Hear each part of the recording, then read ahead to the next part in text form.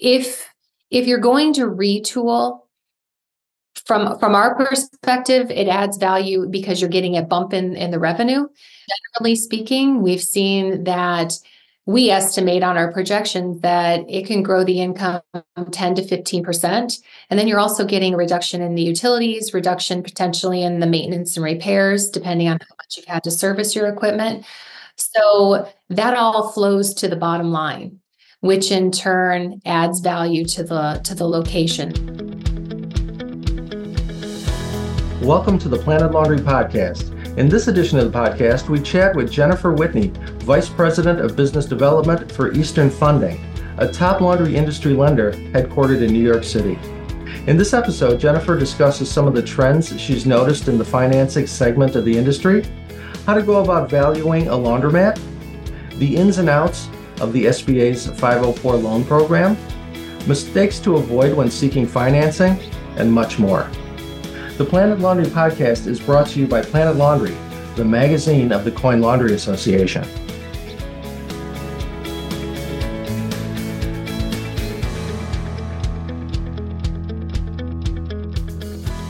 This is the PlanetLaundry podcast. I'm your host and the editor of PlanetLaundry magazine, Bob Neiman. Today I'm with Jennifer Whitney, the Vice President of Business Development for Eastern Funding, one of the leading lenders in the industry.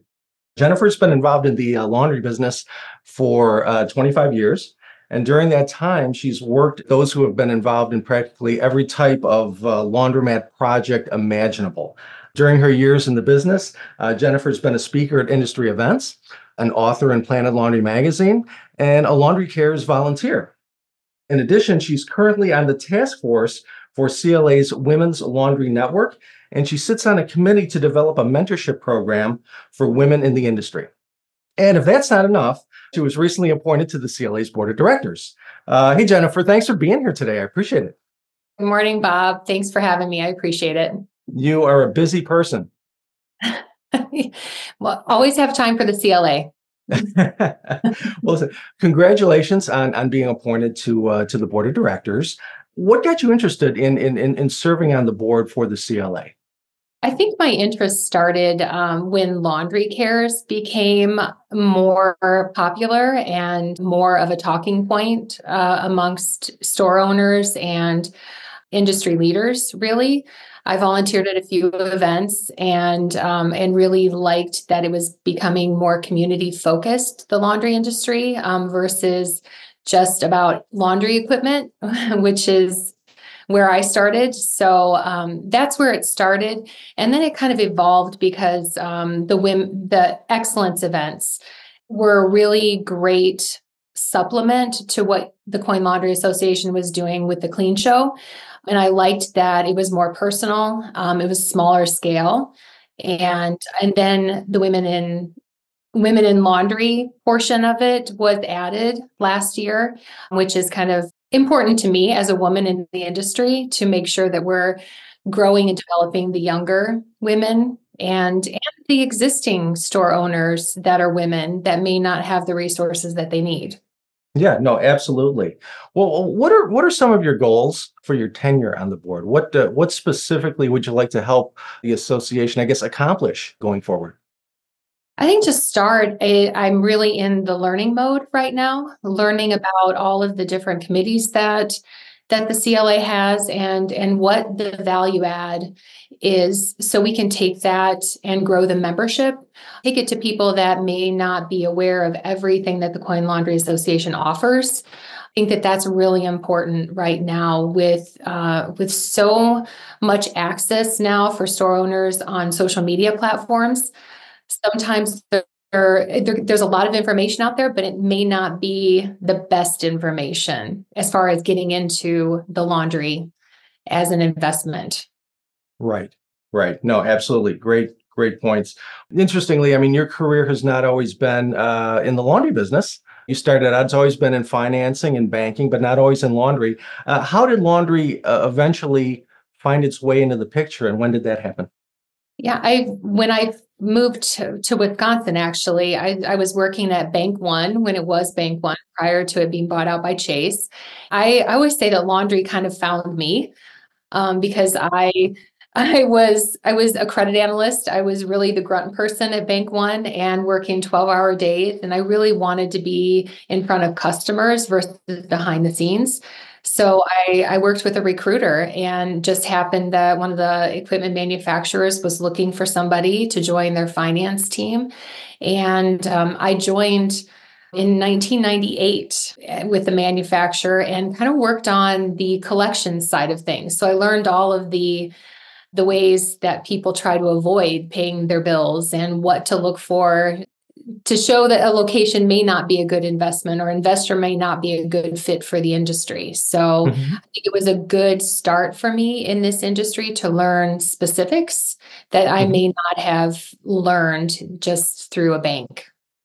Right, right. Well, beyond that, what other things maybe attracted you to the laundromat business or the laundry industry? I think it's, laundry back then in the late 90s, I think, coming out of college, it kind of got a bad rap. You look at stores and they may not be in the best condition, but it's a necessity. You have to go and do your laundry. So I liked the idea of it being a niche and learning very specifically about how we can help customers get into business for themselves. And that was really important to me. I really love the small business owner. And it was rewarding to, when I first started, to help people that were struggling work their way out of it and maybe add their second or their third store. Right, right. Absolutely. Well, you bring up a great point. It's back in the 90s, it was very much a different type of business, wasn't it? Mhm. I guess maybe from your unique perspective as from the financing segment, how has the industry changed? How has it evolved since the time when you first got into it and since you've been in it through the years? Right. I think technology plays a big part in it, especially with the equipment. I think from a manufacturer's point of view, because I started there, I learned more about how, research and development and changes in the machines was such an important aspect of the industry. So, behind the scenes, everybody was working to find new ways to make the equipment more efficient, more technological advances, and how do you help people become multi-store owners versus single store operators, which was really more popular in the late 90s, just one store owners. Now, as the industry has evolved and people have learned more about how to scale the business, they're adding locations and becoming more remote operators because of the technology available to them. Hmm. Hmm. Right. No, I think that's absolutely correct. What about trends? What trends are you noticing, especially recently in your segment of the industry? Is there anything that's kind of taking hold?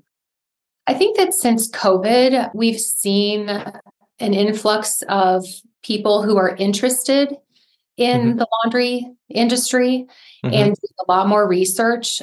So a lot of people are out there looking for ways to own their own business, be self-employed.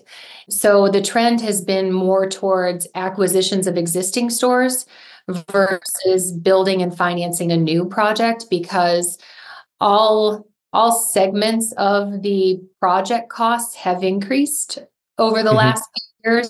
Construction, equipment, financing, pricing has all increased. So people are looking for a way to get into the business without spending a significant amount of money. Hmm. No, absolutely, and certainly speaking to that trend for someone who's looking to acquire an existing store. What does that due diligence process look like? What kind of questions should potential buyers be asking? What type of information should they be gathering to help themselves out? Sure. I think the most important, there are a few pieces that we, from a lender's perspective, look at. Obviously, the financials on the store. You want the seller to have really good records. So as you're doing your research, make sure that you're talking to sellers about their financial records. Do they have system reports? Because with the card systems that are in the market now, that's allowing a lot of sellers to maintain better records than 10 or 20 years ago. So financial records for sure. a strong lease is very important. Do they have to negotiate a new lease? Do they need to get extensions on the existing lease? And the equipment, what condition is the equipment in? How much has it been repaired? How old is it?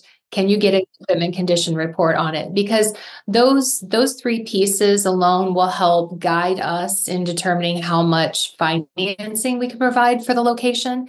And that in turn tells the investor how much cash they need to bring to the table. So if they don't have a location in mind right now while they're doing the research, make sure that they're saving money, building up their cash reserves, and doing as much due diligence on the location as possible. Well, when you talk about the lease, how much length of a lease would be preferable? What are you looking for as far as length? Well, if it's a new store project, we really tell investors to get an initial base term of 10 years with additional options. Typically, what we've seen is investors can get a 10-year base term, then get additional 5-year renewal options. Sometimes we'll see a 5-year base with multiple 5-year options. So that's really important from a new store perspective. From an acquisition of an existing store, we need to have a lease term that is at least 1 year longer than the loan term that we're providing. With that said, if they know that they're going to have to replace equipment, it's better to negotiate the renewal options up front, knowing that they're going to need to replace equipment and are going to need to have a longer loan term in order to do so. So as much as you can negotiate on the front end before you sign that lease initially, the better. Okay, very good. Well, and again, with equipment, what specifically are they looking for? Age of the machine, models? What type of what tips can you give a buyer on that as far as how should they be looking into the machines to pass that along to you? As far as from an acquisition of an existing store? Yes, from an acquisition, correct. I think that we want to know the size of the machines, the age of the equipment. If you can get serial numbers, that's great. And like I said, it's important to try to ask for service reports. How often has the equipment been maintained? What has been done to the equipment? Bearings, just replacing a few miscellaneous parts here and there to determine whether or not it's had significant repairs needed, and has that been consistent over the life of the ownership? Because that may determine how much you want to offer for that business, knowing that you might have to replace it in 3 years versus in 7 years. How would you suggest a potential buyer go about valuing a laundry business that's for sale? And maybe that's just a different way of asking what I just asked, but how do you go about that valuation process of a business for sale? The valuation from a lender's perspective is really based on the financials, the lease, and the age of the equipment. Those three pieces help us determine what multiple of annual cash flow from operations we'll use to value a store. So, depending on who you talk to, some finance companies will value a store based on just the value of the equipment, where we value the stores based on the value of the cash flow, because Eastern Funding is more of a niche lender. So that's where we come from, that perspective. Mm-hmm. Okay. All right. You had mentioned the trend in retooling. I mean, it's certainly the last several years, certainly through COVID, it's gotten big. What are some advantages of a store retool? I guess both from the valuation standpoint as well as the financing standpoint. From a valuation perspective, as well as from a lender's perspective, really, if I'm looking at a store that has 10-year-old or older equipment, I may value that location at a 3 or a 4 multiple of EBITDA, or even a 2 multiple of EBITDA, depending on how old the equipment is. If you're going to retool, from our perspective, it adds value because you're getting a bump in the revenue. Generally speaking, we've seen that we estimate on our projections that it can grow the income 10 to 15%. And then you're also getting a reduction in the utilities, reduction potentially in the maintenance and repairs, depending on how much you've had to service your equipment. So that all flows to the bottom line, which in turn adds value to the location. So a store that maybe we would have valued at a 2 multiple with 10-year-old equipment, that may go to a 4 multiple with brand new equipment.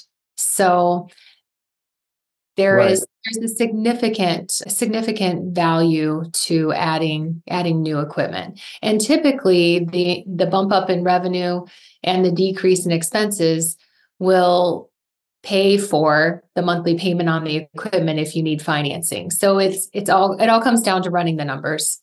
Right. And it all kind of works hand in hand, doesn't it? Mm-hmm. Right. Mm-hmm. Yes, it does. Mm-hmm. Mm-hmm. Very good.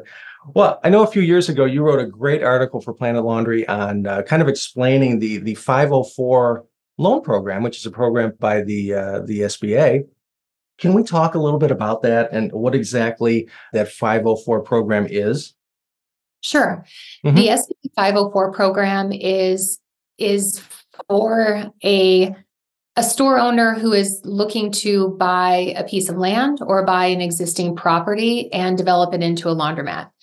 And it is a great way for a third-party lender to partner with a local SBA office in the market where the store is being developed, where they share the financing duties. So we can finance more of the project and spread it out for a longer period of time, which is great for the cash flow of a laundromat. And it allows the investor to own the real estate, which is a big plus versus having to deal with a landlord and negotiating a lease and renewal options. So it's a more paperwork intensive process, and it takes about, I would say on average, about 3 months to go through the approval process. But again, the benefit is a lower cash investment. Typically, it's 10 to 15% if you're an existing laundry owner versus a new laundry owner. And you can spread out the financing over a longer period of time. So for some lenders, the maximum term is usually 10 years, fully amortizing.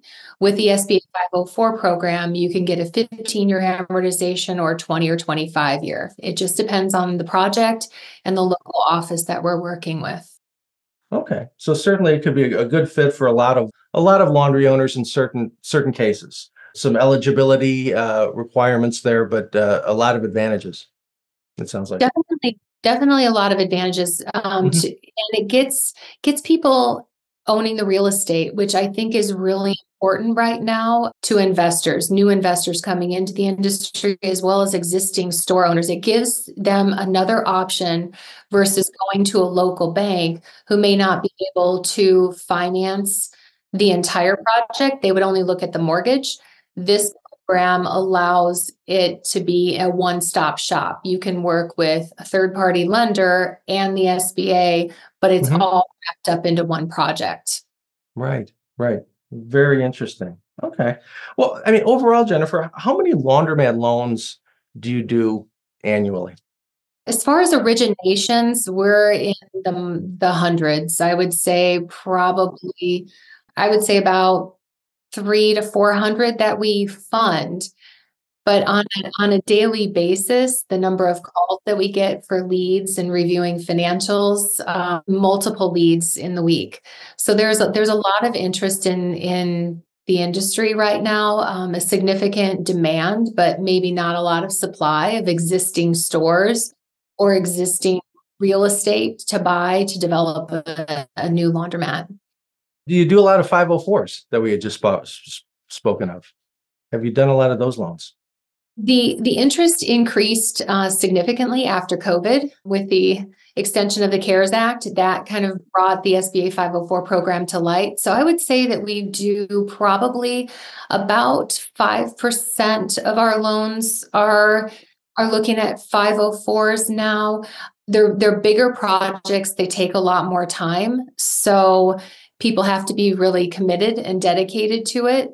to move forward with the program. But it is a great opportunity for Right. laundry investors. Mhm. Right. Very good. Well, what are some best practices for laundry owners or potential investors who are looking at acquiring funding? I mean, how should they prepare before they come to you? What are some tips and strategies for them? I think like I mentioned with the 504 program, paperwork is key. It's a necessary evil, unfortunately. And when you're looking for funding for a large new store project or even an acquisition of a store, we need to see your paperwork. Proof of cash investment is really important. Your credit application, your personal financial statement. So making sure that you have statements to validate the information that you're providing in the paperwork and doing your research, because I think that what's sometimes lost is a business plan.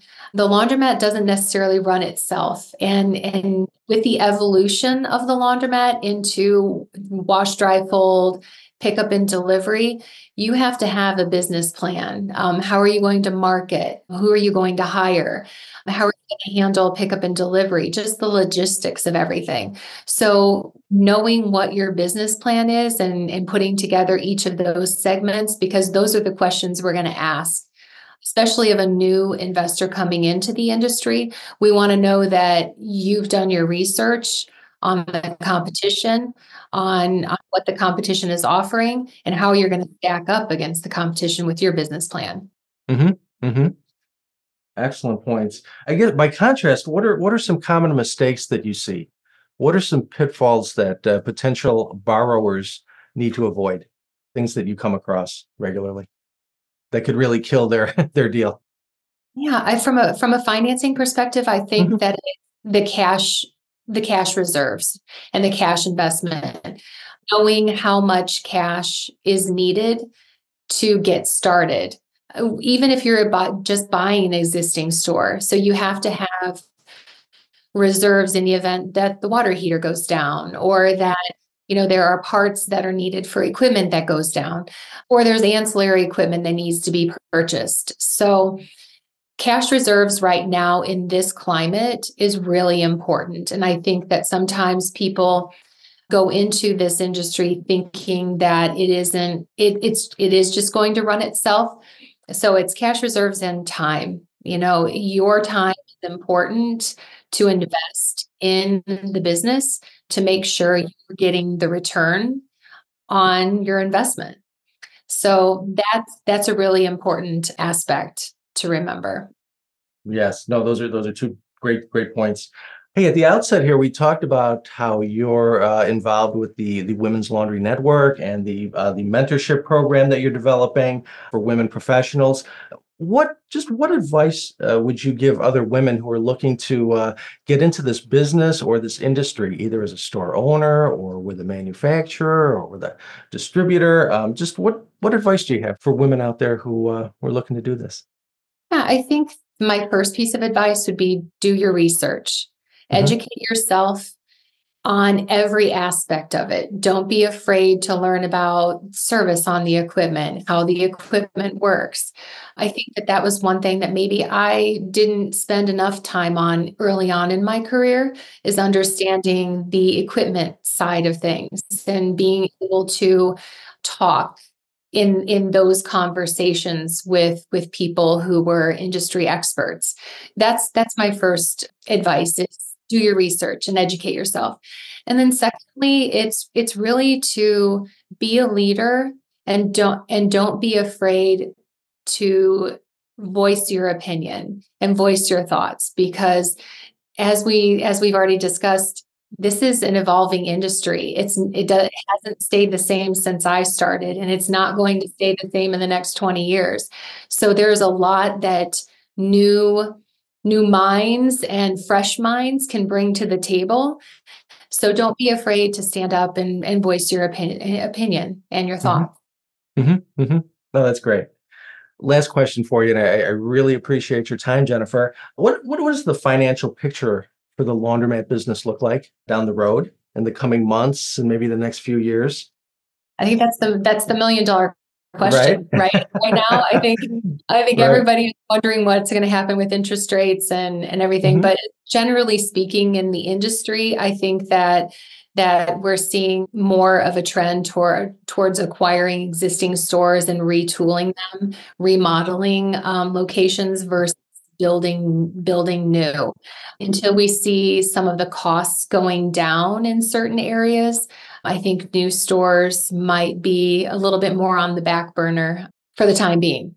Mhm. Mhm. So, and I think that we're still going to see more efficiencies, more technology, and more people trying to incorporate pickup and delivery and wash, dry, fold into their laundromat locations, and figuring out exactly how that's going to happen.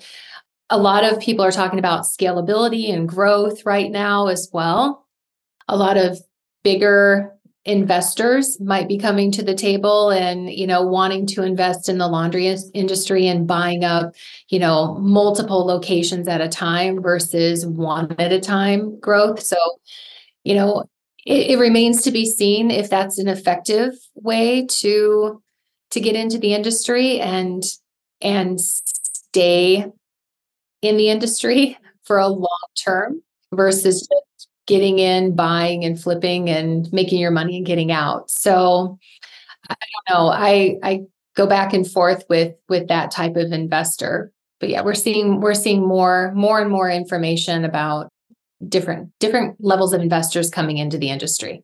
Right. We're certainly seeing all kinds, and it's Mhm. evolving, as you said. So I guess stay tuned, right? And Right. we'll see what Right. happens. Exactly. This has been a pleasure, and I always learn something. So thank you so much for your time today. Okay, you're welcome. You're welcome. You have a great day, and thanks again for having me. Absolutely. Thanks for joining us on our podcast today. If you haven't done so already, please be sure to subscribe to Planet Laundry at planetlaundry.com. And don't forget to follow us on social media at Facebook, Twitter, LinkedIn, and YouTube.